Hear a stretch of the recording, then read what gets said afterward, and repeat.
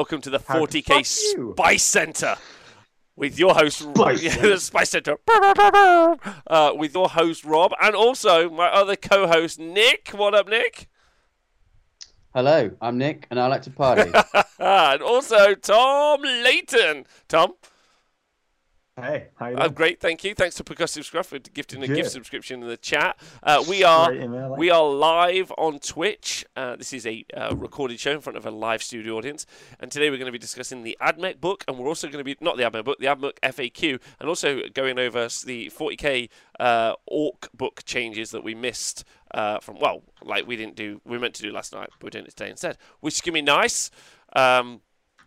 Quick question in the chat. Tom, Jog PLC says, Tom, you look like you've been up for 3 days partying. Is that correct? I have not. I got up like 3 hours ago, so I'm all right. Okay. I'm good. Yeah. So the opposite problem, I think. But I'm just vibing. All right, good. Nick, how you been? As per usual. Yeah, I'm pretty good, thank you. Nice early finish to work today to get on the Spice Center. Yeah, to start the weekend. Pretty good. Yeah, I was a bit ill last night. I felt terrible, so I went home. So we've rescheduled the Spice Center to now, which is very exciting, especially because we're on the back of that Admech FAQ. We'll talk about that in a moment. But Tom, you were at our 40k event this weekend. How'd it go, brother? Oh, I got dipped. It was really bad. I played against James Wilson round one, and that was the young Khan carried. He's OP. Okay, respect it. Yeah. I'm going to play against the Drakari Menace round two. And that shot me off the board. And that was fine. The Menace. And then round three, I played dog shit. And I used my Phantasm like an idiot to try and alpha Kaluru off the board. And that didn't work, and I died as a consequence of my own shitty decision. Is it true that you lost to Chaos Space Marines with Khorne Berserkers in? Yeah, well, the Khorne Berserkers were all dead, so, I mean, technically, we'll say I lost to Leviathans and Drills. Yeah. Okay, all right, that's fine with me. It's better. Yeah. Okay, yeah. Hey, Deviant Docuff in the chat. Scrivo's in the chat now, so if you want to tell him off for not doing the podcast, feel free to do that. Yes, we had a 40k event this weekend, which is kind of some 40k news for us, which is super good. Won by Harlequins. We had loads of great people turn up to the event. It was really fun. We got another one next weekend, if you guys want to go, which is still got a couple of tickets left, right? Yeah, some 40k in Nottingham. Great little time. I'm currently painting up a Necron board for that, which I'm very excited about. It's the third Necron board, Nick. So Nick, actually, the most boards we have here are Necron boards, which is probably at the antithesis of how many Necron armies we'll see. Like, probably. It's okay, Nick. It's okay. We need as much home advantage as possible. Yeah. Rob, I'm thinking of coming down. I might come down. We'll have a see. But I'm going to bring Vargard Oberon if I do. Ooh. Okay. Yeah. All right. You're going to big it up. He does like to party. Yeah. He does like to party. Nick, Nick, you got no respect for Tom's list, you were telling me the other day. Is that correct? Zero. Tom has no respect. He's not bringing. How many reanimators have you got on your list, Tom? I mean, I could have 2. Do you want me to put 2 in? Please do. That's the minimum. Okay. Nice. I know Dick Van der Hoosen loves his reanimators. He won a GT with him recently. It is really good. If you can hide it, it's great. And we can hide it because we have great terrain at the T-Sports Arena. Yeah, super good. All right, well, I don't know about you two, but I'm completely thrown off by the time, so I'm in a weird place emotionally. Yeah, I mean, I was going to say, do you think we should call this show the Friday show? Whoa! Thanks to Percussive Scruff for donating £69 and 69p to the show and bringing up a meme on the screen, which I didn't even know was possible. So congratulations on doing 2 things: 1, donating loads of cash, which is great, and number 2, and 2, showing Rob where his overlay fucking sucks. I didn't even know you could do that. He got a SpongeBob on the screen. I've never seen that in 4 years of doing this. That's amazing. Thanks. That's so. Mess with the overlays. They mess back. Oh, that's so lovely of you. Thank you. That's not even the meme I picked. Good. I don't know why you did that. But you could pick memes? Yeah, apparently. Wow, Thanks so much, man. That's super appreciated. I'm going to need to chase you down later and find out what happened. Maybe it's just because of the Admech. The hugely appreciated. Thanks. Let's assume it's for the Admech nerfs. And should we talk about the Admech nerfs, Nikus? Well, I have some things to say. Okay, well, tell me the things you got to say. Fuck yes. I was going to say, isn't it weird that we're doing a show on a Friday? We could call it the Friday show. But then that would be incredibly confusing because people might think, oh, it's a show about the day Friday. It would be And confusing. they might tune in all excited. It's also the Friday. only show on the Friday. Then disappointed it's about 40k. Confused. Wouldn't you call a Thursday show the 40k Thursday show? Or the Thursday show? Yeah, I think if it's about 40k, I'd probably want something like that referenced 40k in there. So it would be less confusing for the audience and new people who might want to listen. It's okay. Okay. The other thing I wanted to say is just I had a game on Wednesday against Mr. Mark Wildman. Nice. With my Necrons in prep for my next event. Okay. So because we've all heard about the beasts of Admech and Drakari wandering around the tournament scene, in preparation for my next event with my Necrons, I wanted to go to the zoo and see the beast in real life rather than just hear about it in the newspapers. Yes. So I went to play it. And yeah, they're pretty terrifying. He didn't even have a particularly optimized list. Everything's just terrifyingly quick and hits incredibly hard. And yes, they're not that resilient when you hit them back, but because they're so quick and they can basically always go and get you before you can hit them back on the whole, unless you've got artillery. Yeah, just outrageous. Like 10 Hellions are like 180 points or something like that, and they're just mental. I think, Nikos, you don't need to worry because I think we should pair Scrivo and Mark against each other so they can just cheat against each other the entire game. Yeah, the next event. Yeah. That probably cancel. So we don't have to worry about it. And then when they both cheat, we can DQ them both immediately and you won't have to play it. Why is there so much cheating in 40k? Like, even at little 16-man events, yeah? Like, everyone's trying to cheat, and it blows my mind, because that's some spice that we haven't talked about. Wait, so Nick, how did your Necrons go? It was okay for the first sort of couple of turns. I kind of anchored myself on a couple of objectives. I took the first hit, and I responded, hit back. Then the second hit came in. I kind of just about survived. And then the third hit came in and just like fucked me completely. I struggled a little bit with secondaries. I think I chose a couple of bad secondaries for me, which I've had to look at my list and tweaked it ever so slightly so I can pivot to a slightly different one. So going into the event, looking at the missions, I think I've got my head around which secondaries I need to pick. Because primary game is absolutely fine with Necrons because you've got all OBSEC mostly. But primaries, I think you can, as long as you play okay, you can score those pretty well. It's more secondaries that I think are a bit more of a struggle for the list. What from my experience anyway. So, but tweaking my list slightly in the secondaries I'm going to go for. I'm feeling reasonably confident, not super confident about the event, but I think my list is fun. I had a really good game against Mark to test it. Yeah, so it's good. By the way, before we move on, I just got a quick confession to make. That's all. Sorry, what is it? First. So, go on. You need to add me to the cheating pile, Rob, because when I was playing my young Khan at this weekend's event, what you do is you pick it up and you place it, but as close as possible to the point where a model has died. Okay. Yeah. So I was picking it up and putting it directly on top of where the model had died. Okay. And apparently that's cheating. Because according to the WTC FAQ, not only do I have to place it on the point, so obviously I can't get closer, I have to center it on it as well. Which I wasn't doing. Oh, no. So, you didn't center it. Banning forever. Lifetime at some point, we need to make a 16-player event cheaters tournament. We all just cheat. Anyone who plays 40k, apparently. Yeah, literally. Naden talking about cheating. Go on, after you. Fucking Lennon cheated. Everyone's cheating. I was going to say, talking about cheating in 40k, has anyone seen this week's MetaWatch article? Right? Like, let's fucking talk about that, shall we? So this features... game is so stupid. How are you meant to ever not cheat in this game? Maybe if we had an app with all of the information available, people wouldn't cheat as much. I mean, have we ever thought about that? You could be a fucking, like, legit professional player who this is his job. You do it for your job. And you still don't know all the rules because it's so daft and bloated, dude. Oh, so stupid. Whatever. Right, so talking about the MetaWatch article, which features Sean Naden, who did short. So Sean was at the Lone Star Open, and if I'm right in, I think didn't he? Let me read the article a moment, because he came in the top 8. Am I right in thinking that? He came second. Oh, good son. But then didn't he accidentally not choose one of his secondaries correct? He couldn't count. He couldn't count the three highest numbers in a list, and then misidentified units for his to the last secondary, which is you pick the 3 units in your army that are the most value, and as long as they're alive at the end of the game, you get 5 points per unit. He chose the wrong units out of that for the whole event for 9 games in a row. What, the USA ETC, one of the USA ETC captains, one of the best players in America, couldn't identify the height. Tom's a big stab. Okay, so we'll let Tom go for this. There are better ways to do it. Okay? There are better ways to cheat.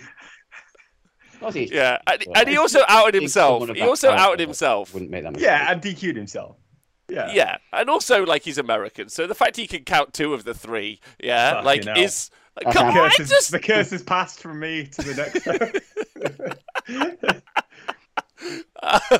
But then he did a MetaWatch article, which I think there's there's a meme for this. I did download it, but I didn't put it up as one of my pictures. Hey now, mate. Sorry, Dr. Rhino. Sorry about that. I don't know what this thing is about the Battle Sanctum, though. What's this? This is the first I've seen of it.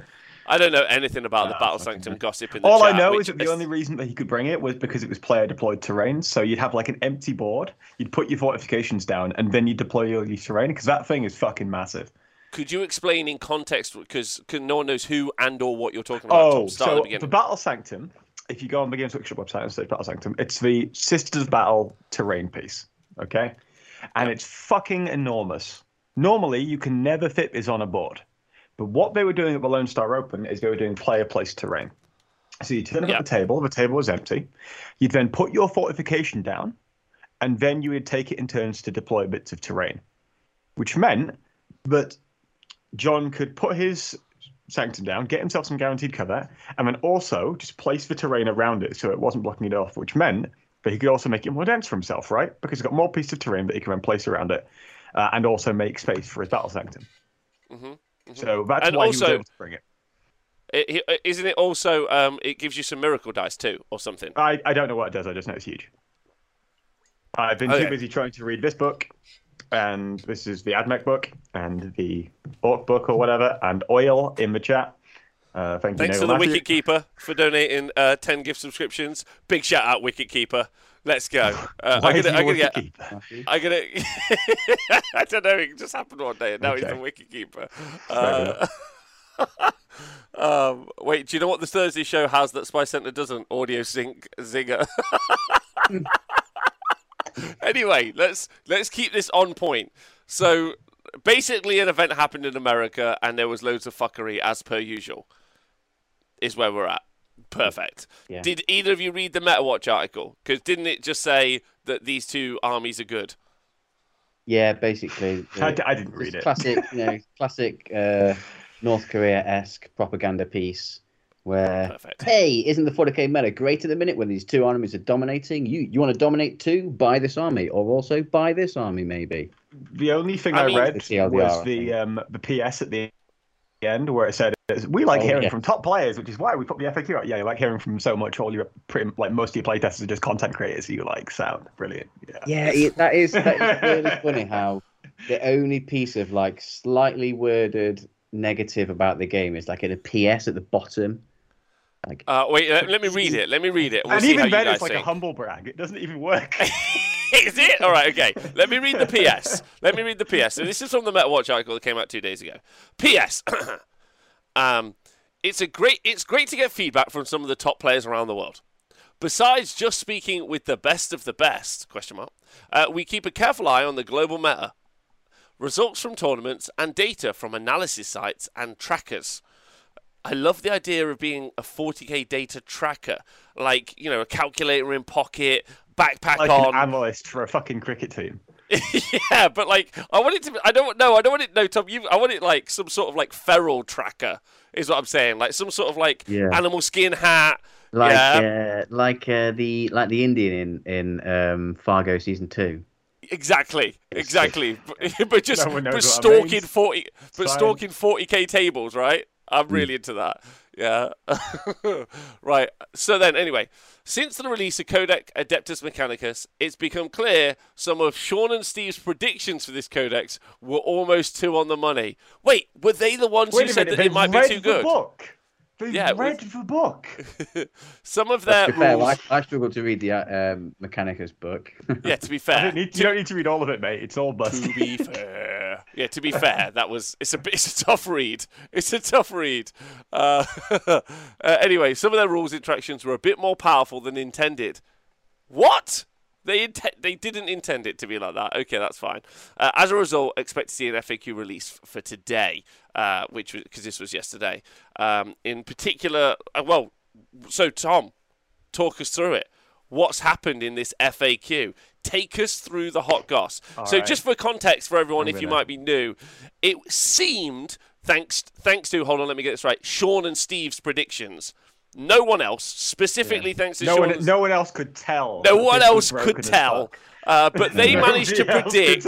They managed to predict, and it did seem like big, large blocks of 20-man Skitarii, as well as Las Cannon, Iron Strider Ballistari, might be quite good, as well as all of the other things that have got the Skitarii keyword. But more on that later. And it turns out that they ended up with a 72% rate this weekend. So 72. It was a 72% win rate this weekend is where Admech were. It's not still not as bad as Drukhari. No, it was no, like, so they were the first ever. They were the first ever army to reach whatever the fuck a T-whip of 3.0 is. Falcon explained it to me, and it seemed important, but I don't fucking know what that means. Yeah, I don't care. That's fine. Okay, so are you ready to hear all the changes they've implemented to fix this utterly broken faction? Yeah. Okay. What did they do? The first one, it's a change to Solar Blessing. Okay. So what Solar Blessing is? What did it do? Is it's the Lucius Dogma. Yeah. Okay.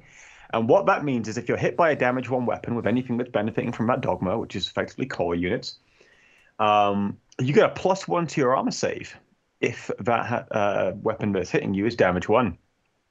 Now, that doesn't now apply if you've got light cover. So what we were able to do previously, if you have a unit of 20 dudes, Skitarii Rangers or what have you, they've got a 4+ save base. Mm-hmm. If you're in light cover, you get a +1 to your save, so you've got a 3+. And when you hit them with damage 1, they now have a 2+ save. And that's for everything. So that's your entire army. Gets +1 to your save against damage 1 weapons.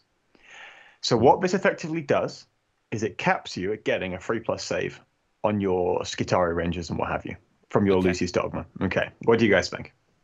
But is it 3+ but still ignoring AP 1 and 2? Yes. Hey, Still good, but I don't know if you know, but my Beast Snagger boys have got... I think that's a one-unit only buff, though. I think that's a one-unit only buff. It is. It is. The thing I was going to say is my Snagger boys have got 1 6-up invulnerable save, which I'm hoping is basically the same. Yeah? Yes. Because it's not a 3-up invulnerable save on 8-point models, is it? I mean, to be fair, Rob, a 6+ invulnerable save is better than a 3+ armor save if you always roll 6s. So I should have thought of that and then equip them all with chainswords. Just get good, yeah. Put chainswords on them. It's fine. It's fine. Okay. Okay, good. I quite like that. Oh, really? Well, it's a start, okay? I don't know what else we've got in this extravaganza of an FAQ. I mean, that's a good start, okay? Because now we don't have Manny's list walking around ETC or WTC style boards with a 2+ save everywhere. Now it's only a 3+ save. Hey, to be fair, they didn't walk very far in 2 turns. He needed the rest of the turns to get the rest of the board, but I messaged him on WhatsApp 2 days ago and he still hasn't responded. I just think he's just like the fucking tortoise. Just how fucking slow he is. I can't wait to see his Necron list review. He's still waiting on that. That's a Gibraltar. Guys. A Gibraltar dig there, Nick. Is where I was going with that. But it was just a fun one. Nick, what do you think of that one? I've not really played against it in practice. Obviously, like a 2-up armor save is like a 3-up armor save to a 2-up armor save is way less oppressive. You can chuck a load of damage 1 at them and you will get a chunk through.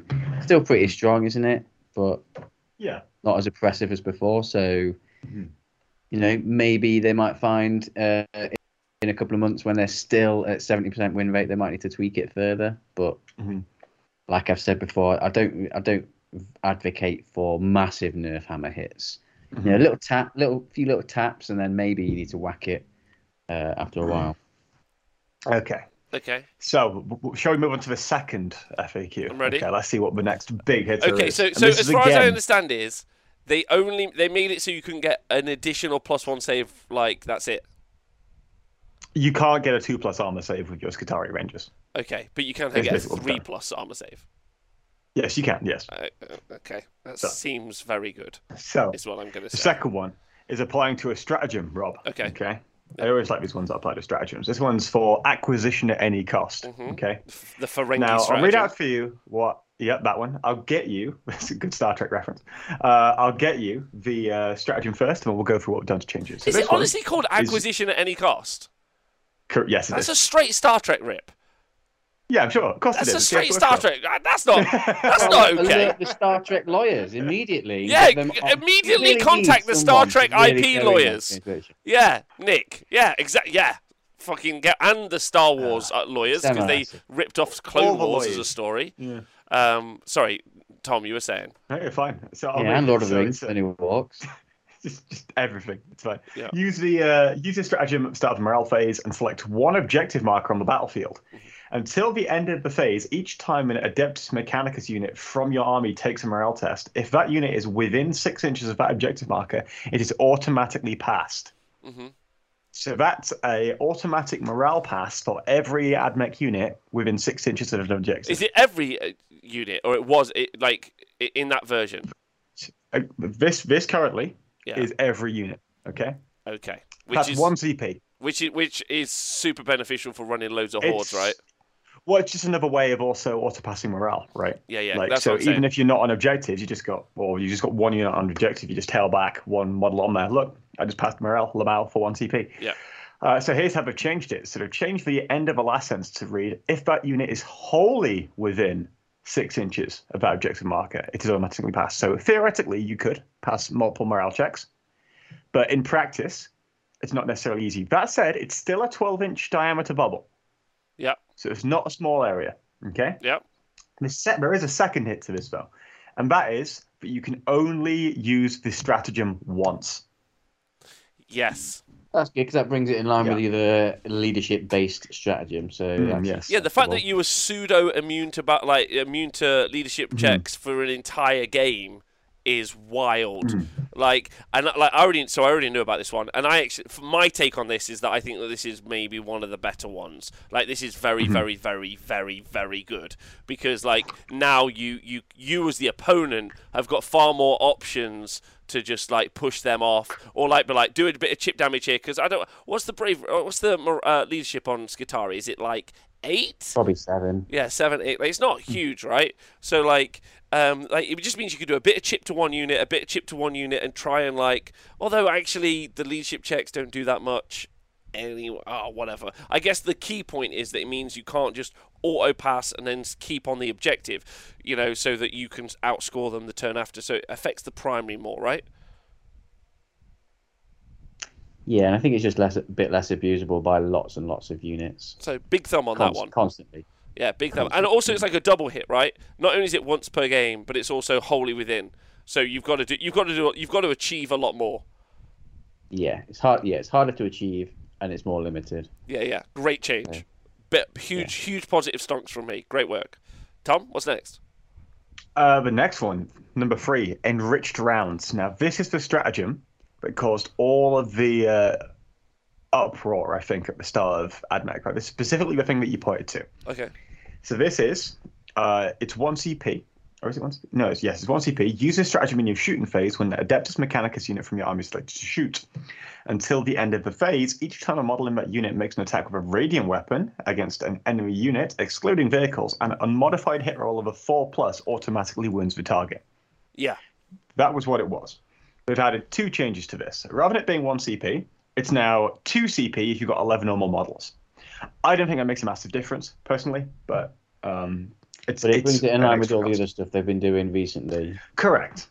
It does. It's mad that wasn't in the first place. Yeah, the big thing here is that they've changed the actual value. So if you now make an unmodified successful hit roll of a 5+, it automatically wins the target rather than a 4. So they've brought that back in line and toned it down a bit, which is useful. Mm-hmm. It just means that you can't split up and just fire loads of shit, right, and just kill it all. It just brings you slightly more in line, which is all right. Because they have quite a lot of ways to boost the AP of weapons as well. So you could take a really a massive unit 20 with cheap shit weapons, boost them up with characters to give them loads of AP, mortal wounds, and then automatically wounding, which is kind of would be like a weakness of a cheap weapon, and it's not particularly high strength. And you're shooting at elite stuff, which is more tough. Like having that 4+ auto wound, like really, really strong. So glad they've brought it down. Yeah. Yeah, so this isn't the change that they've changed what the weapon profile is, right? No. Okay. All right. Well, that's the next one. Yeah, that's the next one. Okay. Well, this one is whatever. Yeah. I mean, you spent a lot of CP, but like the Admech book is like really fucky because it's a lot of stuff for free. There's like an aura bit, like a sub-faction thing that's really good. The aura ability is really good. The canticles are really good. The dogmas are really. Do you know what I mean? It's not necessarily CP dependent. They obviously they had some great stratagems and that they use those as well. But what I mean is like I don't necessarily think. I don't know. Good, but like I don't think necessarily hefty enough. Maybe I don't know. But fine. It costs more, I guess. Yeah. All right. We'll move on to the fourth one then, which is same page, Galvanic Volley Fire. So this one is the stratagem that you'd use in your shooting phase when a Skitarii Rangers unit from your army is selected to shoot. And until the end of that phase, Galvanic rifles models in that units are equipped with are changed to Rapid Fire 2. Okay. Effectively, you double your shots. Yeah, but yes, this is fucking bananas. It was bananas, especially when comboed with enriched rounds as well, because now you're getting effectively double the number of wounds. Yeah. So they've now changed this. So now rather than being Rapid Fire 2, which would be 4 shots each, 4 shots in half range, 2 shots at long range. Yeah, and then you get plus 3 inches range for Lucius as well. Yeah. They've changed it now to be heavy free. Now the heavy doesn't matter too much, because a lot of the time you have ways to get around the heavy component anyway of Admech. There's a lot of ways you can get around heavy. The change is the number of shots. So you're getting fewer shots at short range, but you're getting more shots at the long range. Yeah. Is how this is working effectively. So people are currently discussing this a bit. It's just different. It's not massive. I think the biggest change with this is the enriched round change, because now rather than firing 80 shots and every 4+ to hit is an automatic wound, you're now firing and you're getting 5+, right? Which it's a big change. It's like a drop of 14 wounds. Down to 10. But equally, when you do this, let's say you're shooting at short range, you got 60 shots. Now you get like 20 automatic wounds. Which is still good. But you've got to use a lot to get that. You've got to use the gate. You've got to use both these stratagems. This is 2 CP. You'll then have 2 CP on enriched rounds as well. It's a lot to drop into this, right? A lot. I guess it feels like that's gonna be one of the heavy hitters. But then I feel like that was just more of a mistake previous anyway, right? That was already too good, right? Yeah. Like crazy. It was crazy good. Playtesting didn't catch it. Yeah. Okay. So those are all the changes to the Skitarii Rangers. That's right. Yeah. And I think overall for the Skitarii Rangers, I'm happy with that. I think that's good, because it's a lot of changes, a lot of tweaks. They don't want to go too overboard, and especially with factions like Admech, you definitely don't want to go too overboard. I would personally, but it's just a difference in like philosophy of how you want the game to run, right? I was using this example on Twitter earlier, and I kind of want to explain it a bit more. Factions like Tau are always either top tier or dog shit. Because they play based on numbers, but they also play in a very singular way, right? Like you don't play them. They play in a singular way, and if you have enough fucking damage to kill people, you don't. Right. Yeah. So Admech is in a very similar position, and I think that is a failing of the book rather than a specific failing of the FAQ, because I don't think Admech necessarily have to be an always shooting faction at all. Right. Right? I think if you diversified the ways in which they can play rather than just making them a shooting castle, you'd have a lot more room to make them a little bit more easy to balance. Whereas because they're pretty much just a shooting brick, it's just tweaking around the edges of the numbers, and at that point you have a top tier where you're shit, like Tau. It's a good argument. I would say that that's because of like maybe a poorer internal balance. Like we saw like Rickard. For yes, instance. It is 100%. It is. Yeah, yes. we saw Rickard at the end of 8th edition, like running a lot of floaty boaties with some electro priests, and that was generally seen as well. Like we all know, or we might not all know, that I'm obviously a deep lover, deep emotional and physical lover of the Sindonian Dragoons, yeah, and I wish no. right, and no, but one of them went missing. Yeah, had to go to hospital. Yeah, one of them did go missing. So like, there's those, there's the Rust Stalkers, like there's the Electro Priest. They do have. There's even like fighty Castellan robots, right? They do have. Like it's not like they don't have the models, right? Like Tau don't have any like modelled melee units. They do have melee units modelled in the army. They just aren't. I guess actually it's really interesting having this conversation, and Tom, your point is really good, because it's the transverse of the conversation that we probably will have about orcs, where like the orcs have got loads of shooting units, but they're a bit sucky. Like, whereas, like, do you know what I mean? Like, there's a like they have all of the options, but they don't give it. Whereas with Admech, they've got melee units, they just aren't given they've got the viability that you need to build anything around it. Whereas you just build a shooting army, and then that's all you got. Right? Yeah, exactly. So moving on now from the Rangers, let's see which other, because there's a lot of units that are causing issues within Admech, right? You think of the Dragoons that you've already mentioned, you think of the planes that you've already mentioned. Let's move on to the next one. Iron Strider Ballistari. 1 second, I'm just going to Google what that is, because I don't know what they actually look like. They're the laser chickens. And the Sindonian Dragoons are the stabby chickens, right? Yeah. Okay.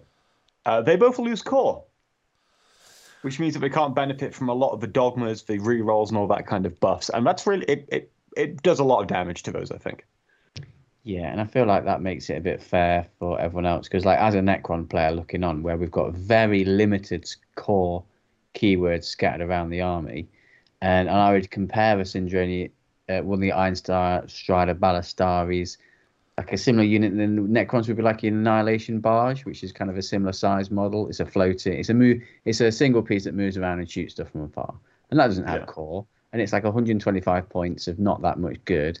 Whereas the Iron Striders were like 60 points of like amazing and core as well. Yeah. So yeah. Okay. Losing the core means looking in, I'm like, losing the core means they're not as effective. But if you were to put that unit in most other books, other people would be like, big thumb, like this. Yeah, it's just an internal balance thing about, right? Because do you drop them and take something else now? Yeah. 100%. Yeah, like that's the thing. Yeah, like good changes because they needed looking at, but it's the points value on those things that are just fucking dumb, in my opinion. Like they're so especially compared to the Dragoons. Like it's like these things are just like walking around like fucking bin chickening off stuff at like whatever, like 48, 36-inch range, like not including move value, right? And also they're very fast. So like like both Nick and Tom, you'll know, and I'm sure everyone else will as well. But you're like behind a piece of terrain. Like, sometimes you don't necessarily have the full movement to, like, poke your head out to get that shot off that you need. But the Dragoons are just the Ballistari are just that little bit faster. So they can just get themselves around that corner, get that perfect fire angle. Like, we know movement is king, and it's just really, really useful. And they're so cheap. And if you compare them to Dragoons who have to walk over to fucking stab you, like, the Dragoons are, like way too expensive versus them. So I think it's an internal thing that, and also then it's an external thing because they're good compared to everything else out there as well, in that kind of class. So I think, honestly, if you were in and they're plug and play, right? Now that they've lost core, they're plug and play, and you got to ask yourself, just look at their like profile and say to yourself, for those points values, would I put that in my Death Guard army, my Thousand Suns army? Like, what would I put? Like, if I could, would I put them in? And I think the answer would be yes, because they bring some great tech. back to the army for a great point value, basically. Okay, shall we move on to the next one? Yeah, sure. There isn't one. Oh, okay. So some things may be missing, right? Yeah, I'm a little bit surprised that planes didn't see a change. Yep. I think it's pretty clear that Games Workshop very much wanted to address the Skitarii Ranger thing, but without changing the size of the units. Yep. So that's obviously, we'll see how that pans out. Dragoon's obviously been changed as well, but I think there's a lot of stuff still in there that didn't get touched that I probably would have recommended did. We'll have to see how this pans out. I would initially suspect, this is my impression right now, that we might be asking for a second one of these in a month or so's time, when the depth of this Admech book really shines through, because you don't necessarily need to take the Sindonian Dragoons. You don't need to take the Iron Strider Ballistari. You don't need to take 160 Rangers, right? Mm-hmm. You've got enough in that book that you can just say, okay, this has been changed. I'm going to take these out, not put as many points in here. I'm going to put some points into some bombers and some planes. Exactly. Well, what we need to do is we need to get some top 40k pros to make some predictions now, preferably the ones that Games Workshop like and are friends with, and then maybe they'll change it.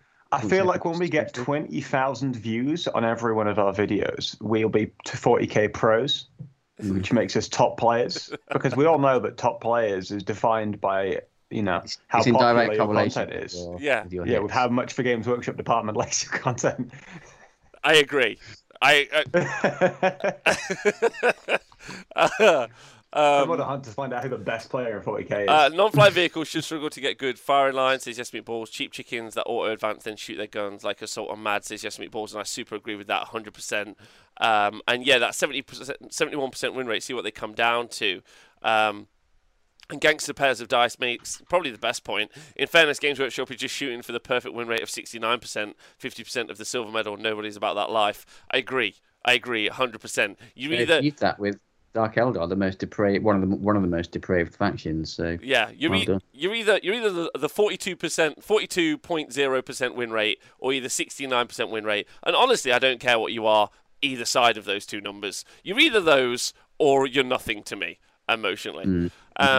So we'll find out what, how, and if that affects generally the gamescape. I mean, Sisters are still strong as well. Obviously, Drukhari is still strong as well, and then the Orc book, which obviously we're going to talk about in a minute, has still got to show its face on the scene. But it does feel like Tom's point is, because I think one of the things, when we talked about the Skitarii book, well, tipping my hat there. When we're talking about the Admech book, it's the prevalence of how many things have the keyword Skitarii, right? That's the issue.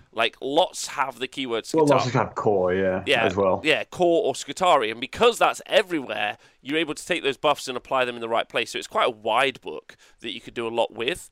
So we'll see whether or not that pans out. And again, it's got all of the unit roles, right? It's got flyers, it's got transports, it's got melee units if it wants to switch it up. It's got cheap utility pieces. It's got great dogmas. It's got overlapping buffs. The other thing about your army being reliant on psychic powers, which is what I'm very interested with the Thousand Suns Codex. I'm interested to see if they have a kind of if they use their psychic powers, and you would hope that their psychic powers are quite dominant. If they use that to do a lot of output, or if they use the psychic powers to kind of buff the existing troops that they have, right? Because one is just meh. Debuff. Yeah, one is meh, is it going to do it? Yeah, or debuff, yeah. One is the output version is well, is it as good as other efficient output? And then the one where it buffs its its troops, is counter. You can counter it, right? You've got the opportunity to try and to stop it. But you can't stop some of the Admech buffs. They just buffing myself with this turn, and you're cool, big thumb. Not much I could do about that. So yeah, not too bad. Apart from kill the characters. Yeah, or take loads of chain swords, and also just to avoid the matchup is again something key that we need to all do. And take more risks. Yeah, what does the Twitch chat think? See what they're all saying in here. Speaking of Orc books, okay, right? No, that's fine. That's fine. I think everyone, not enough data, says Deviant Doc on this one. There's not enough data. That's true.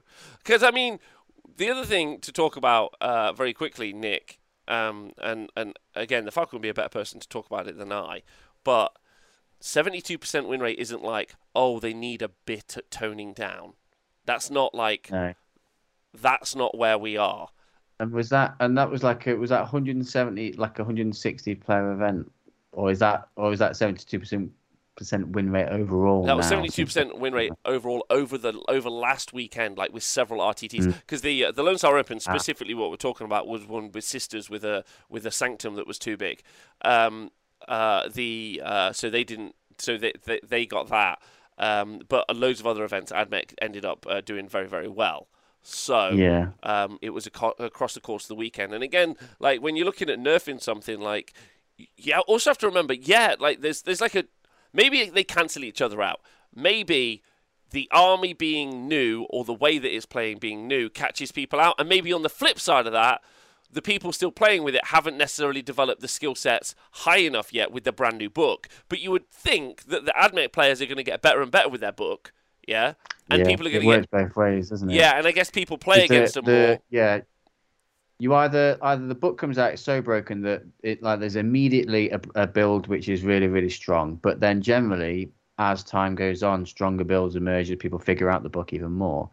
So, yeah, the book's super strong and they've got a high win rate now. But like you say, it's a two-way street. People are going to learn to play against it, but then people are going to learn to play better with it. So that percentage probably isn't going to change. And I think that was evidenced with Drukhari. Like their win rate was massive and it had a little bit of a nerf and it's come down like 1%. But it's basically maintained at that high percentage because, people are learning to play against it, but then also getting better with it. And like even when I played Drukhari on Wednesday against Mark, I hadn't played against him before, but I'd heard all about him. And I kind of knew what I was going into with the game. And even then, just like, even though I knew what I was playing against, I could barely do anything about it just because they're so quick and strong. Yeah, and it felt like there wasn't much that you could particularly do about it. Maybe with more games against them, but not initially. No. Okay. All right. Well, that's fair. All right, so Mark the Cheatsman, correct. That's what we call him. All right, so that's Admech. We'll see how people feel. If people, I took a quick peruse of the Admech Facebook group earlier, and they seemed very comfortable with it. They were like, "Lol, I'll just take planes." Yeah. Lol, I'm very happy. Their description of it all was fair to very good. Yeah. Like when the people who are getting nerfed are calling it fair to very good, then you're not strong enough. Not strong enough. You need to push them that far until they get salty, and then it's the right level of a nerf. But what do you want to do on the flip side, right? So some options that were available: reduce them down from 20-man units to 10-man units, put the points up on a bunch of stuff. Like you wanted to see some stuff.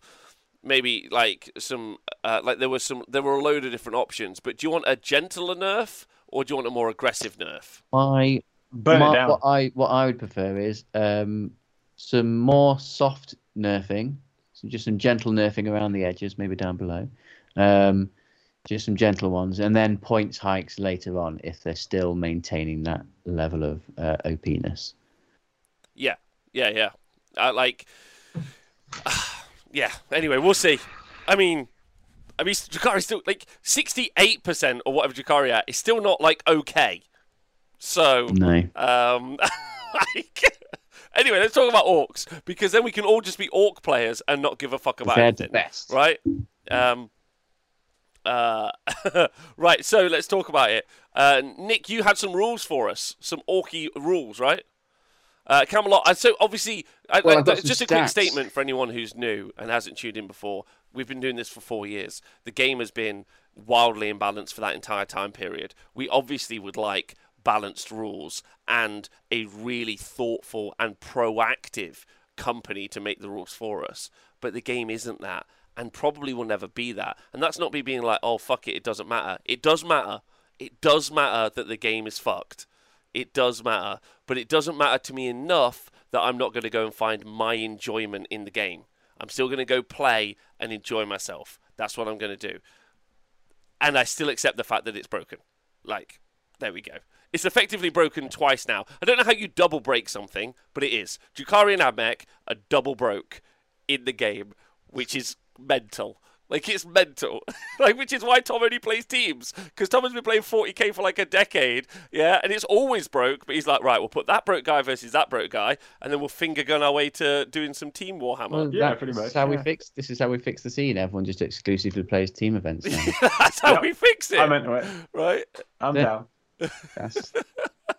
That's who we are now. Team-based events. We're just team-based events until it's fixed, or we laugh at everyone who thinks that it's good to play singles. Right, Nick, talk to me about orcs, please. Okay. I did some stuff. Well, I've got some interesting statistics. So we've got some comparable statistics between some of the newer codexes, so Necron, Death Guard, Drukhari, Admech, and Orcs. Oh, yes. So people who have been following along over the months. Is it the spicy chart? The what, sorry? The spicy... Oh, no. I put a spicy chart up last week. Well, maybe we could use these to verify that spicy chart. But oh, yes. Yes. So I've just done my usual rules breakdown of the type of rules in each book and the broad effect of those rules. And it just kind of gives us a little bit of an insight into the flavour of the book that Games Workshop Rules Writers were kind of going for. So, like, for instance, Death Guard, you'd imagine that they would be, their most famous rule is being disgustingly resilient. Mm-hmm. So you'd imagine they would have the most resilience-based rules. You would. But interestingly, over the 5 codexes that I have in my stats, everyone is averaging at about 20 or 19 resilience-based rules, but Death Guard only have 9. Oh. A lot of their rules, their codex tended to be more in the debuff, sort of a debuff army. So that's kind of what their rules are kind of more heading towards. I don't know if you got the stats up. Give me a second. I'm about to right now for you guys. And predominantly across the codexes, most of the stratagems, as you'd probably imagine, focus on either damage, melee, mortal wounds, or shooting. And the orcs, having a look through them, they have. Death Guard have got the least number of rules, obviously. They've got kind of a middling number of rules in their codex. They're not as complicated as, in terms of number of rules, as Drukhari and Admech. They've got 116. Top of the chart so far is Drukhari with 128 individual rules. Orcs, a lot of their rules tended to focus on resilience. So either relics to give you a 4-pin vulnerable save, or a transhuman strat, and things like that. And then a lot of them focused on movement. So either like re-rolling your charges, or piling in an extra bit, or going an extra 2 inches as a relic, or things like that. So the identity, if you can give the orcs codex an identity, it's kind of like movement based or resilience based. Interestingly, so there you go. Okay. Well, cool. Love it. Yeah, I saw. But I do have an interesting stat. What's the interesting I was salty stat? about. So, we need a guess from you guys and the chat. Well, so hold on. So I want to hear the interesting stat, but I think Snowman Wizard made a good point as well. Like, one of the things that's Nick, because I really like this, because I don't think anyone's done anything like this, and I think it's really fascinating. Because what you really started to see over time, and I remember you suggested it when we started the edition. You effectively were saying, like, look, how's it going to, like, balance out? And Snowman Wizard just pointed out that, like, of all the effective, it'd be interesting to add effective stratagems. Like, yes, one thing that I have built into my spreadsheet when I'm doing this, I've got a tier list. So what I want to do is go through every single rule and give it a tiering, either 1 to 5. So 1 being bad, 5 being amazing. Yeah. And I'd love to do that, and I'd love to get other people to actually fill it in as well. So it's not just my subjective opinion. To give a tier list to all the rules, and then we could give an assigned sort of power level to all of these abilities and overall codex, which would be really, really interesting. Obviously, it would be completely subjective, but I think that would be interesting. Sorry, what were you going to say, Bob? Just that, like, what is the effective amount? Like when you have like a bunch of stratagems, like we just looked at, there are 40 stratagems, which is the second highest available for Necrons. So Admech and Necrons have got the most stratagems, but probably they've got the least viable stratagems.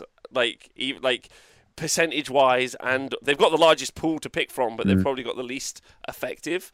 And I find that quite interesting. Whereas Jukari, maybe in Admech, probably got some of the highest effective ones. We'll see. We'll see how that pans out. Yeah, that would be interesting. Because I've been preparing because whenever I go to a tournament, I get all of my rules onto one PDF onto my iPad. So I've got all the rules I need boiled down into one document. And like, if I don't need a data sheet from a codex, I'll just delete it. If I don't need a stratagem, I'll delete it. So I've been through all the stratagem and I've crossed out 2/3 of them. I've got like 1/3 of the stratagems that are only really relevant to my army. Obviously, that is army build dependent, but quite a few of the Necron rules. Obviously, it was the first one for 9th. I think it's the first go at their new version of Codex. And this locking stratagems to specific units, I think, was definitely early on. I can't remember looking back at the recent ones if they're still doing that as much as they were. Yeah, I think they are. I think they are, or at least like types. Like, for instance, in the Orc one, it's like there is either speed freaks or they're beast snaggers, although they do have a couple of individual unit stratagems. Yeah, but I think that's fine. I think if it's like beast snaggers or vehicles or speed freaks, because that applies to a broad range of units, like maybe 5 to 10 units. But the Necron Codex, it was very much like this stratagem is only relevant to scarabs. This one's only relevant to the reanimator. This one's only relevant to thingy. So basically, every unit had its own stratagem. Not like there's like the auto explode, which is for vehicles, or the quantum shielding one, which is for everything with quantum shielding. So there's a few, but as a salty Necron player, I feel like I'm hard done by. That's fair. Obviously, that's fair. But maybe it's not. Maybe it's not the case. That's just me being salty. But the interesting stat I have for you guys, which isn't on the data, is so last week, as we were going, our initial impressions of the codex, we were like, oh my god, there's so many rules that are specifically for only the new models. So I was like, I'm going to count how many of the new models are specifically only. Okay, so this is the Orc book, right? Models. This is the Orc book.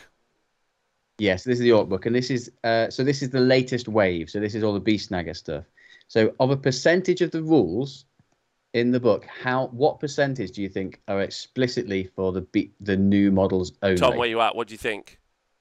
And chat, you need to guess 69. as well. 69%. Okay. Okay. For just the new stuff, as like a percentage, I'm going to go for 50%. 50%. Okay. Yeah, 50. I think 50. So we've got Einert, 40%. I can't pronounce that username. 40%. Humanista, 74%. Viking DX, 42.0%. Good guess. Colorway, 50%. Yes, Meatballs, 40%. Coast Guard, 30. Yeah, so there's around like 40%. And so everyone's like going quite big. It's interestingly only 11%. What, for new models? Yeah.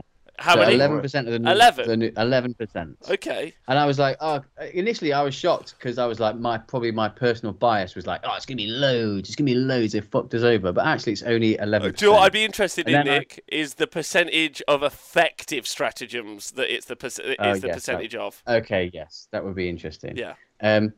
The next stat that I looked at following that, I was like, well, but what percentage of the model range are the new models now? And they're 13% of the model range now.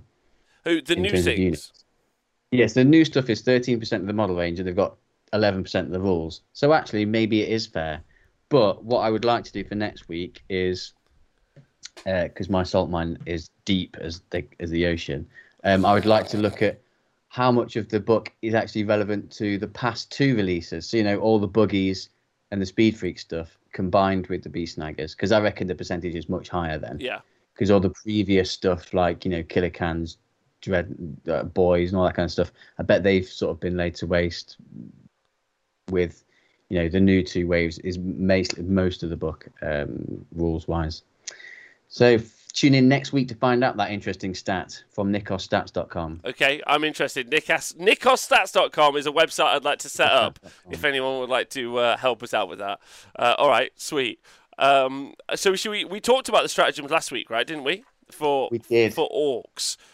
So to carry this on, there's some warlord traits and there's some other stuff. Now, when we get to I don't think we need to cover all of it, and also hilariously that you got to skip this. I think I would just like to talk about the data sheets first, and then cycle back to the other things personally, because I don't know if this is my personal bias, but for me, it feels like from the data sheets, it's a situation of sometimes it's like the stratagem affects the unit so much that you go and do something that you take the unit in some armies, or like in Admech's case, you can have very cheap unit that you can overlap buffs onto, and that's you kind of build that way, if that makes sense. Whereas with the Orc book this time around, because obviously each book is different and they all work differently, in my opinion, maybe it's the same as the Admech a little bit. It very much feels like it's the points cost available to the units, and then you work backwards from there, because there's some very cheap stuff, is what I'm going to say. I don't know what you think. Yes, I agree with that. Yeah, so you look at the book, what's the most points effective unit, just its base cost for what it does in its data slate, and then put layers on top of that, rather than what are the strats pointing me at. Yeah, 100%. Yeah.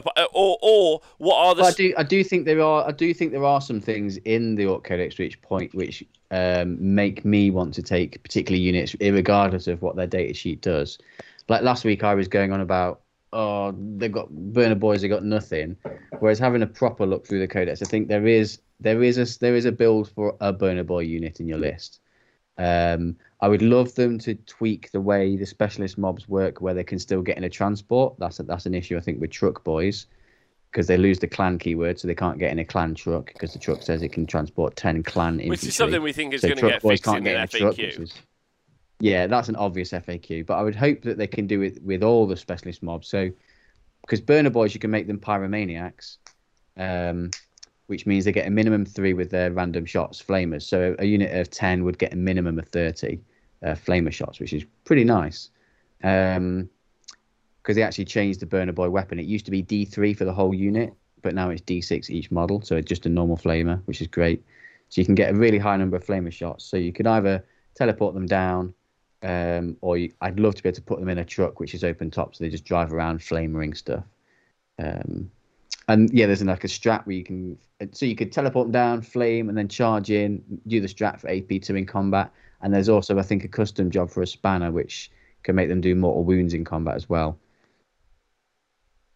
So those kind of rules do make me want to pick a certain unit, not just because their data slate is good, because their data slate is pretty average, I think. They're just an orc with a flamer. That's nothing special, but those other things on top, I think, are pointing me towards taking that unit. All right. Whether it's great or not, probably not. Well, so I'm going to shout out some stuff that I think is good in the book, yeah, and then we can kind of cycle around it. I think to me, there are 3 great things inside this book, yeah.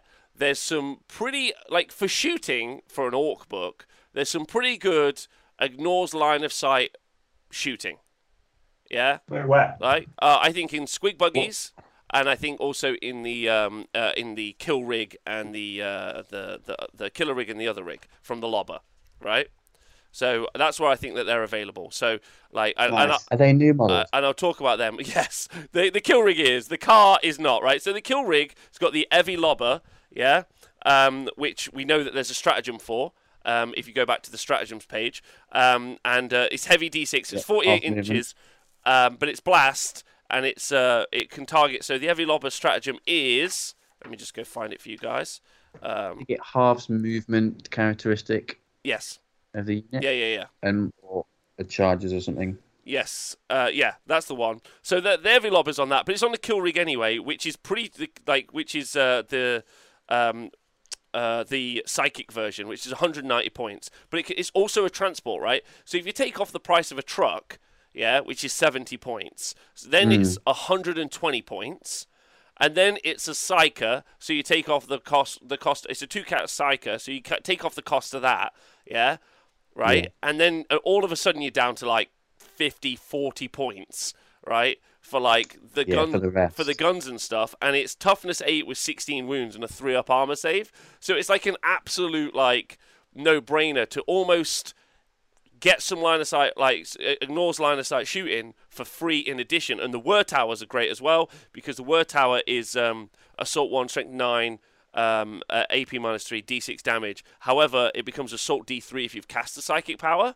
Yeah, so the Beast Snagger models are good, is what I'm saying. It's this end of the diagram. The Beast Snagger boys are this Yeah, end. but what I'm saying is like the Heavy Lobber, in addition to the Psychic you're probably already going to take, yeah, on the vehicle you're already going to take that's already a transport. So it's all of your eggs in a basket, but it's a pretty tough basket and it's cheap, right?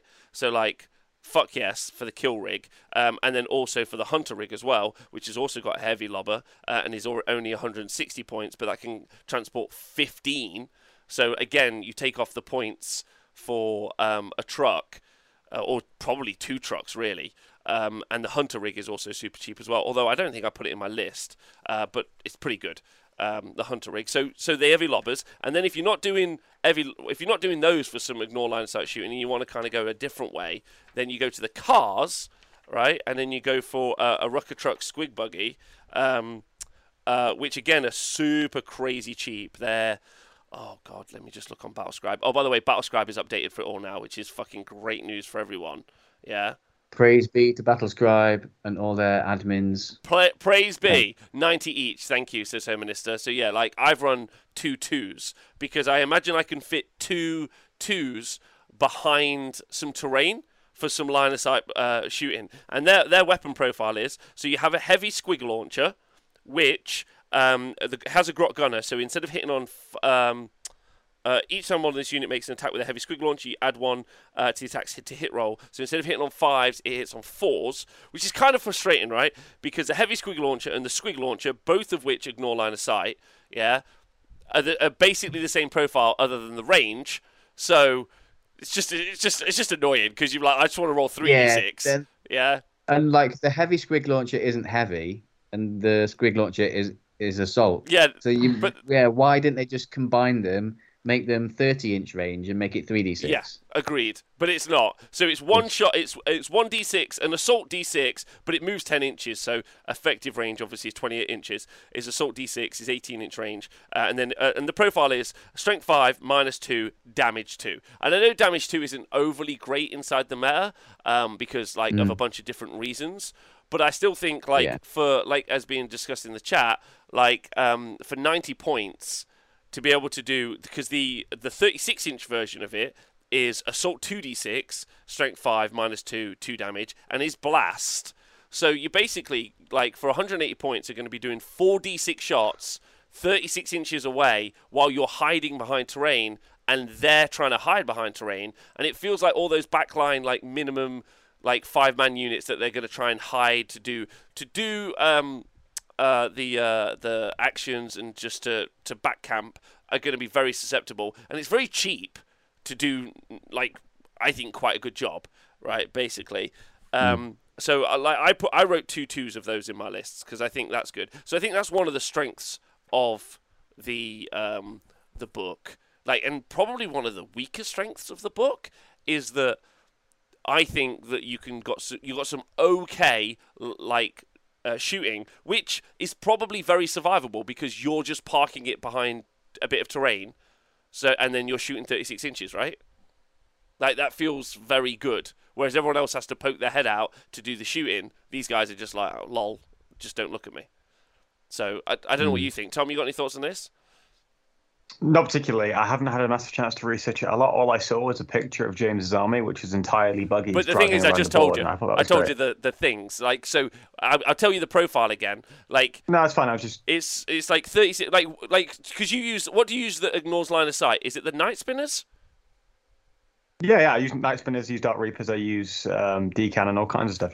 Yeah, they ignore line of sight. And I'm asking you, that's having that insight, because Death Guard don't have that. Oh mate, Death Guard don't have access. To that. Well, they have access to the Plague Burst crawlers, but sure. I always massively value ignore line of sight, right? Because it's one of those things that forces your opponent out to the open anyway, which is fine with regards to walks. It effectively removes the ability from to use terrain to ever hide anything. Yeah. And especially when you have a bunch of objectives hidden behind stuff, it's an incredibly valuable asset. With orcs, it depends upon the rest of the book on how valuable that is. For example, if you're able to run like a horde of 120 boys like you were previously in 8th edition, and just run them across the board, you don't really need the ignore line of sight because you just run over them and hit them in the head. But if you are going to go down the more shooty route, it's even more valuable.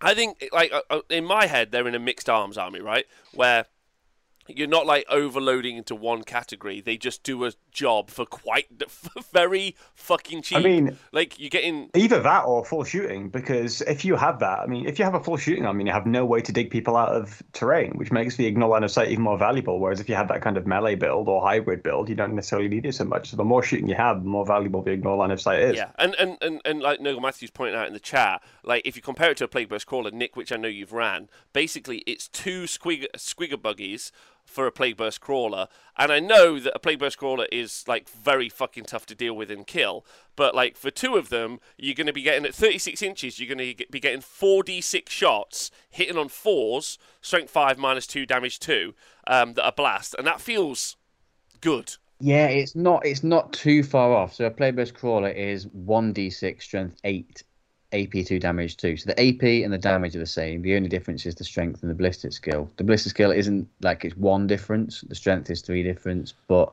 obviously, depending on what you're shooting at, the strength might be comparable for a lot of targets. Well, anything toughness. Well, they're not way far off. And yeah, maybe point for point, this is more efficient than a Plague Burst Crawler. But a Plague Burst Crawler gives you something different as well. Like it's way more solid and tough. Like it's got a 5-pin vunge, toughness 8, -1 damage. So yeah, the shooting might be comparable, but I think Plague Burst Crawler gives you other things on the list. You can talk about like for like if you want to, but it's not like we're taking Plague Burst Crawlers and putting them in the Orc book, right? Like Plague Burst Crawlers have their own role within Death Guard, and it's therefore it's kind of like difficult to compare them, even unless you like playing against a board against each other. But it's not necessarily a dismissal of your point. It's just like, if it's in a different context, it's going to have a different application, and that's part of my issue with like getting into this conversation. Is that I haven't had the time to actually properly go through the Orc book yet, so I don't fully understand the context maybe as well as you guys do, and therefore I'm relying upon that a little bit. Well, I think the fact that that's in there, because having we didn't really. Hey, Hot Sauce Teddy, thanks for resubscribing.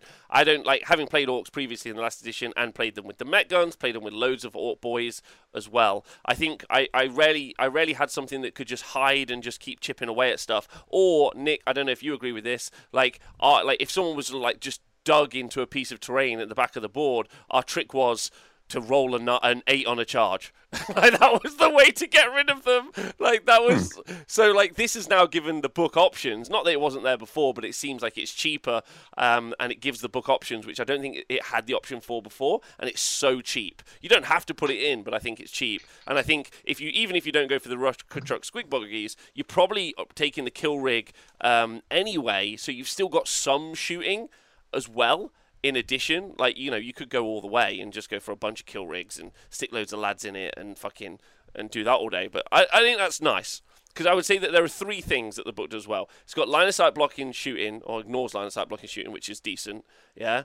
Number 2, it's great in melee, and number 3, it's got some great character hammer. You could do some tricked up fucking smash face boys, and it's all pretty much new models, I think, is my take on it. Like, yeah, the Beast Snaggers, the boys, effectively, because you can just do so much stuff. So, like, let's talk about the knob on Smasher Squig, which you got with the Beast Snagger box, right? So he's 65 points, which is, I think, really fucking good. Toughness 6 with 5 wounds and a 4-up armor save. For each Clan Squig Hog Boys unit, so we'll talk about those next, included in a detachment, up to two Clan Knob on Smasher Squig units can be included in that detachment without taking up any battlefield role slots. Is pretty good. It's just fucking mental good, because it just takes it like it's a 65 point. Really, 5 wounds is no joke. 65 points. 65 points. 65 points for a little tiny Smash Captain. That you can include with no list writing compromises whatsoever. 0. Like that, that is just buy this new model, please. Lamau. Like it's really good. Tom, let me tell you its profile, because it's wicked, and there are ways to make it better. What's it called again? Sorry, I'm trying to find a knob on Smasher Squig. But so he's got a slugger. We'll ignore that, right? So he's got a big chopper. So he's strength. So he's obviously hits on 3s. He's strength 7 with his big chopper, AP 1, damage 2 with his 4 attacks, and his smasher squig. Yeah, you get to make 2 additional attacks with the smasher squig. Yeah, on top of the ones you've already generated. Yeah, so you got 5 at strength 7, AP 1, damage 2, and then you got another 2 at strength 6, AP 1, damage 2. Right. So effectively, you've got 7 attacks that are damage 2 from this 65-point model, right? In close combat, hitting on 3s. And also, when he charges, he does a mortal wound on the charge. But like, he's just a great 65-point unit for like running around and doing all sorts of stuff. I think he's really solid. Yeah, fast, very fast as well. Yeah. Yeah, I mean, he doesn't hit like a bus, but that's not the point. He still hits decently well. He's still running around for your engage points and what have you. I'm still trying to find the data slate, by the way. I don't seem to be able to locate it. That's okay, we don't mind. Yeah, I don't have a physical. No, that's why I said it. That was the joke. That was the joke. Oh, okay, right. Okay. This is all really good 65-point utility piece, which you can just take for free as long as you have the new stuff. So because most times when you're trying to work out your army list, like I've had it recently with my Necrons, like you're trying to fit all the perfect number of units in, but you might be bound by the detachment slots, which make it really difficult and a bit of a headache. And that's part of the enjoyment. But this is just good because you can have it for free. Yeah, you don't have to worry about that. Yeah, and also and we haven't talked about this. Before we talk about Squig Hog Boys. We'll talk about the Beast Boss on Squigosaur, because this is really important as well. So he's got an aura, so Beast Snagger core or Beast Snagger character units, and obviously the Squig Hog Boy is a core. That's really important, and the Knob on Smasher Squig is also a character. So both of these get +1 to hit. +1 to hit in melee. So all of the army basically now hits on 2s in melee, right? As long as you're near the Beast Boss on Squigosaur. He's also got a 5-up invulnerable save, and he's also reduces the damage coming in by 1 on the Beast Boss on Squigosaur. This guy is amazing, in my opinion. So obviously, so he's got 7 wounds. 9 wounds at toughness 7. So he's as tough, toughness 7. It's crazy. With 9 wounds. He's got 5 attacks, and with his Beast Chopper, he's strength 6, -2, damage 2, and then you can make an additional attack. So it's 6 attacks, strength 6, -2, damage 2. But then the Squigosaur that he's on is 3 additional attacks, strength 7, -3, damage 3, for 115 points, right? There's more to that rule though, because if he rolls a 6 to wound with his mount, 3 mortal wounds. Yeah. It's like that's mental. From the that is so fucking good. Yeah. Like most rules that you see in the game are if you roll a 6 to wound, you get 1 mortal wound. But they've just gone 3. Yeah, well, they just get the damage. You just get the damage amount, right? Which is crazy. Yeah. So that's the Squigosaur, which is good. And this is without even buffing them. So you're already looking at that, and you compare that to and he's fast, right? Because they're movement 10. You know how many points that guy is? 115. 15. I'm pretty certain. Yeah, I'm pretty certain it's 115.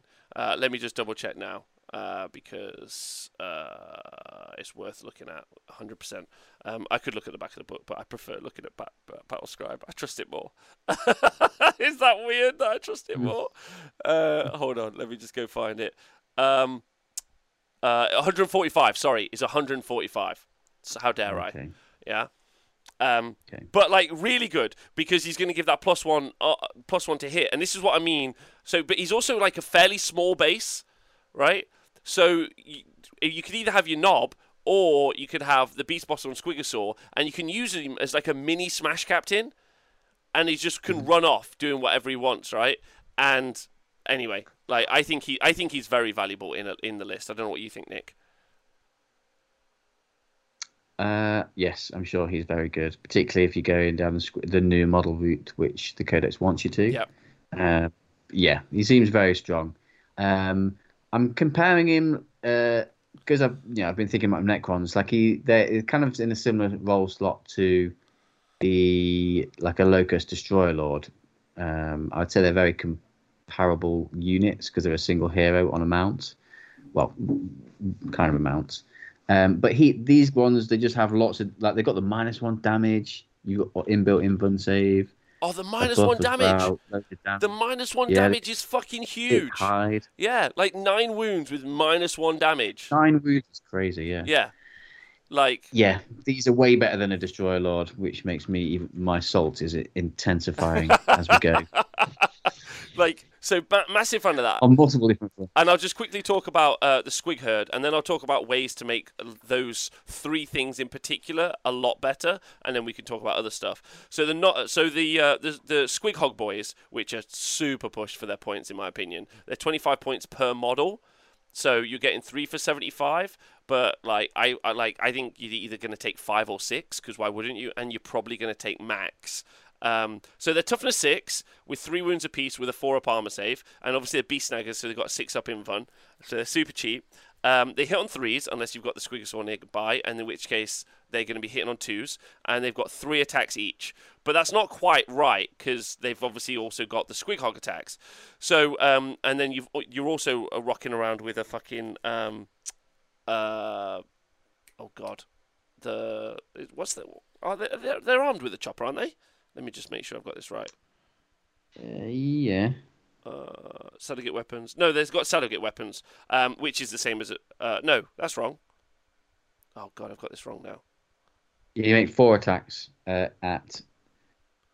No, you're getting 3 attacks with the melee. Oh no, that's the surrogate. Yeah. So they got the stickers, right?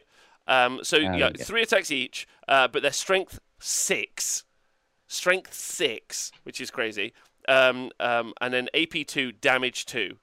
With the sticker, and then so from your unit of, let's say, 3, which is 75 points, yeah, you're already going to get yourself 9 attacks at strength 6 -2 damage, and then from the Squig Hog Jaws you get 2 each, so that's going to be 6 attacks again at strength 6, AP 1, and damage 2. But they're all hitting on 2s, and that's a 75 point unit to be able to achieve that. And if you double it up, so you got 6, just double those numbers I just said. Like, it's just fucking really good, man. Like, really good. And then yes, that seems very efficient. It's super efficient. Like, I was trying to roll it against some intercessors in my head. Not that I think you're going to see loads of intercessors, and I don't think it does particularly well into not Marines, into all the Terminators. But you've got some real good options, right? So let me just talk about what the Warlord trait for Beast Snaggers, right? Which is Beast Gob Aura. While a friendly clan Squig unit is within 6 units of Warlord, each time a model in that unit makes a melee attack with Squig Hog Jaws, Smash your Squig Jaws or Squig Sword Jaws, you add 1 to the attack's damage characteristic. So, Tom, all those jaw attacks I just described are now not damage 2, they're damage 3. I'm going to be honest, mate. I'm trying to update my app so I have a clue what the fuck you guys are saying, because you're just saying Squig Hog, what's it, my jobby, big axe, choppy bit. And I'm just like, I have no idea what the fuck is going on. Well, okay. So what I've done, mate, is I've got the app code and I'm updating the app so I can follow along. Okay, so just some update for you and the audience. That the app code actually won't work in your app until the full release of the book. They said this a couple of days ago. Why? Really? I love telling you that. That was great. I was so happy you were trying to work it out, and it was just fucking... I'm updating it now, dude, trying to make it fucking... Well, I would be if I wasn't on Yorkshire internet, because the modem's... Doesn't matter. Updating it will do nothing for you. Like... What the fuck is the point of this? Oh my word! They're doing themselves no favors with the app of the year. Let's see if we can get myself something else where I could actually follow along, because at the minute what I'm looking at is just full AIDS, and I can't Okay. Yeah, it is a Squig Axe. But Nick, I think you were following along a little bit. But basically, all those 3 things. So either the boss knob, the beast boss on Squigosaur, or the Squigs. So like. If they're near, so if you take yourself a Warlord with a Beast Gob Aura, all +1 damage to all of the jaw attacks around you is fucking crazy. Agreed. Yeah, like so good, super push. Because we said earlier, like because all of their profiles damage too, so that's not great because there's a lot. Well, not great sometimes because there's a lot of -1 damage around nowadays. Yep. So that gives them a little bit of an edge against -1 damage stuff, making them extra damage too. But it is obviously only on the mount, so it's not all of their attacks. So, yes, it's very, very good. Yeah, it's super good. And I'm not finished yet, because let's talk about the fact that you've got Beast... no, not Beast Sent. Where is it? Spirit of Gork. So it's a blessing, and you cast it within 12 inches of a friendly squig unit, which would be all those things I just described. There's a link in the chat for you, Tom, by the way. Each time that unit fights, it can make one additional attack with each of the big chompers, jaws, or squig hoppers, or any of those other things. Now, obviously, you can only cast this once on one unit, and then each time one of that unit makes attacks with the big chompers, jaws, or any of the jaw attacks, an unmodified wound roll of 6, that attack inflicts 1 mortal wound on the target.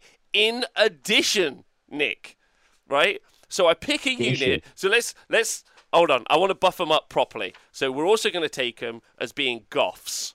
Yeah. So let's get real on this shit. Tom, do you want to get real on it?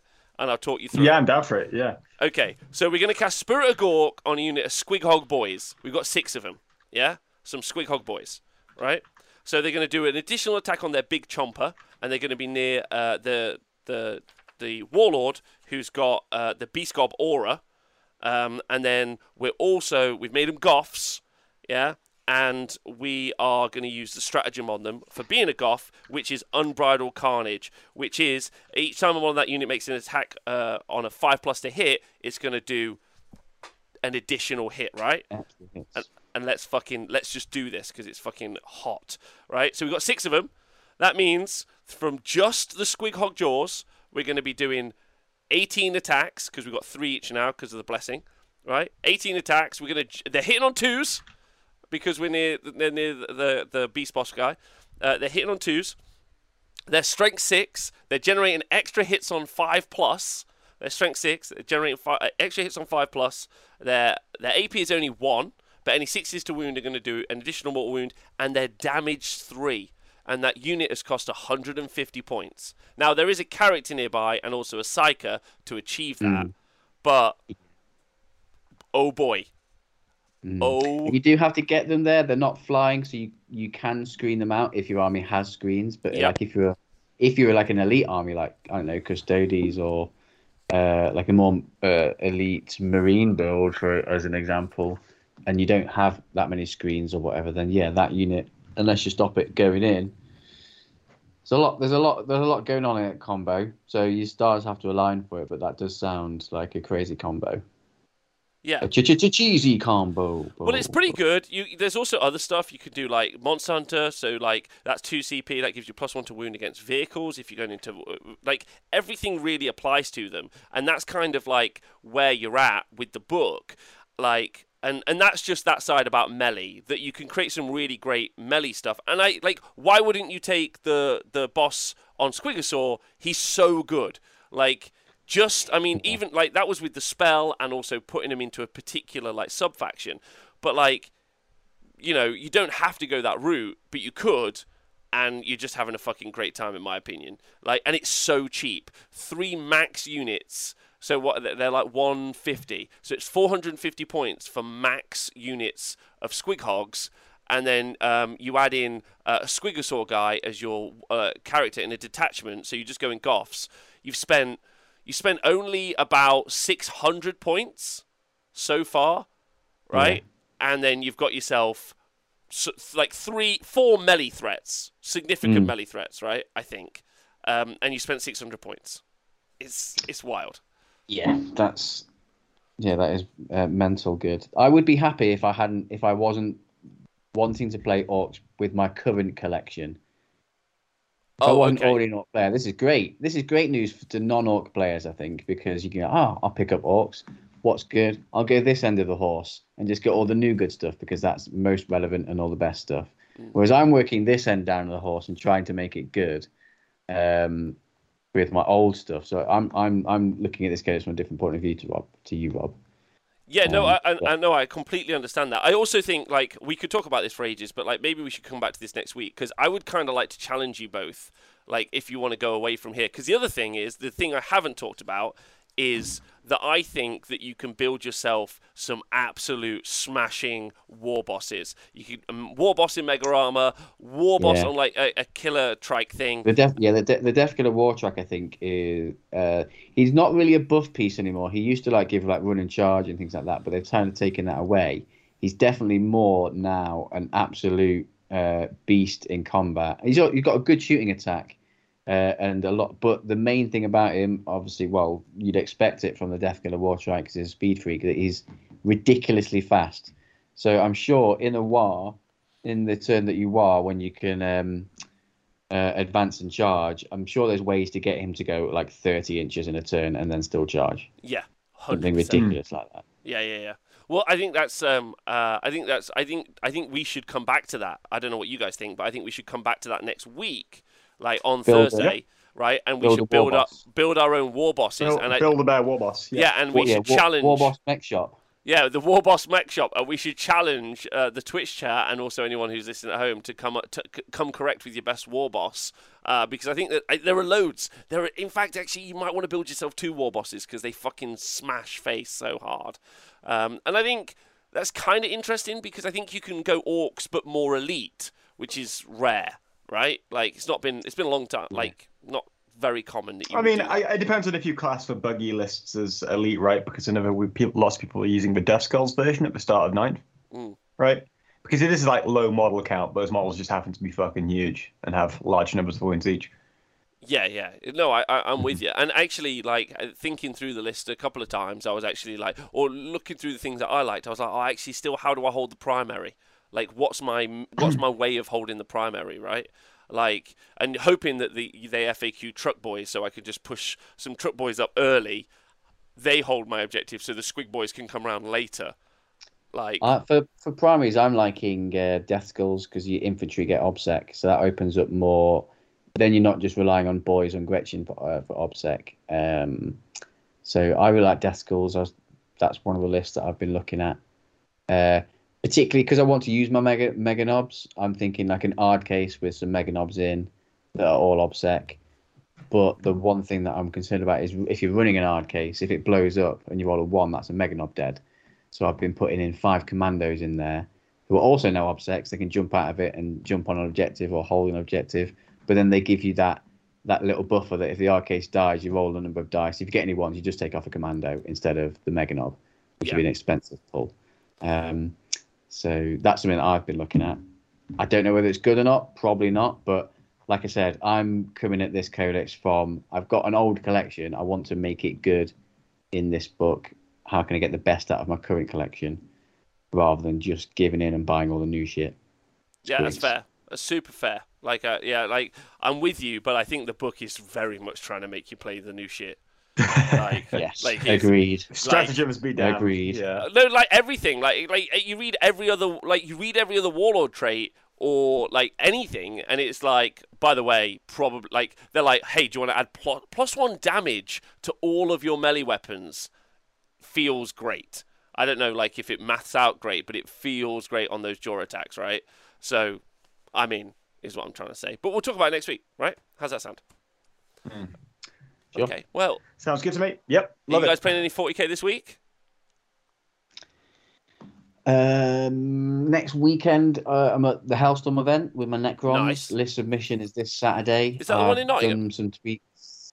Mansfield. Oh, it's not that one. It's not the Goonhammer one. Yeah, it's the Goonhammer one now. Yeah. And I may or may not play a game this Wednesday, but I might be playing Mordheim, potentially. As preparation for 40k. Mordheim campaign game. Just use it as like a palate cleanser, I think. Tom, what about you? Got some 40k plans this week? I'm not playing anything this week, I don't think. No. I haven't got anything booked in yet right now. Nice. All right. Lovely. I'm going to try and get myself, even if it's on TTS, I want to start practicing my orc list, I think. Because... Have you got it built? No, because most of the models aren't out yet. So I was actually thinking of using TTS as a tool to perfect my list before the models come out. Because at the minute, I think I want to take a hunter rig and a killer rig. But actually, I think that's just because I want a hunter rig. Probably not because it's worth it. So I'm like, I would like to try it out on TTS and actually be like, do you know what? I could probably do with some more like things to cap objectives, which I think is where my list currently is struggling. So I think that would be like an interesting take, and also whether or not the killer rig is like worth it. And Collaroo, yes, that would be great. And I might also try and get some in real life practice games, but with bases, the classic, the practice, make loads of crystals. Yeah. All right. That'd be better than TTS, in my opinion. I think it would be better in TTS as well. I don't want to go back. Yeah, you're right. You're right. That's 100%. Plus, you could 3D print bases. It could be the cheapest human ever. All right, well, you got any shout-outs? Any things you think are relevant you want to talk about in the world? No, not really. Shout out to Gozzy. Big shout out to Gozzy. Tom, what about you, baby? Have you got a shout out first, mate? I want to do mine last. No one. Fuck everyone today. So a lot of you guys might not know, but my first interaction with like ETC WTC was I was playing for Team Ireland, and I'm still deeply ingrained with the Irish community. They do regular Zoom calls over there where everyone just paints. And there's a gentleman over there whose name's John Stowe, and he has been a pillar of the Irish 40k community for as long as I can remember. He was always a top opponent and a really, really good man. And he passed away on Tuesday. Oh, I'm sorry about that. And I was privileged to call him a friend. He was one of the most kind, lovely, jovial, and welcoming people I've ever had the pleasure of meeting in this hobby. And he was the embodiment of everything good in our community. The most enjoyable of opponents and a good man away from the tabletop. He took genuine joy in everything that he did, and he worked tirelessly for the good of the Irish scene, and he'll be dearly missed. And I want to just give a dedication and a shout out to him and his family. His funeral was this morning. I came and watched the stream for that, and I just wanted to. I don't want his name to be forgotten because he is the embodiment of everything good in our community, and I wanted to give him a shout out for that. Okay, all right. Well, that's lovely. Thank you very much, Tom. And big shout out to his family and everyone in the community, and I hope they're okay. That's bless. And so just huge love to everyone there. And if we could do anything, we should try and do something if we could do something. Loads of love. We'll try and end it there. I don't know how to do an upbeat goodbye after that, but sorry about that, Rob. I had to give that. He deserves that more, man. That's a lovely thing to say, and thank you. And yes. Anyway, loads of love to everyone. Everyone in the world. Take care of yourselves, and see you guys soon.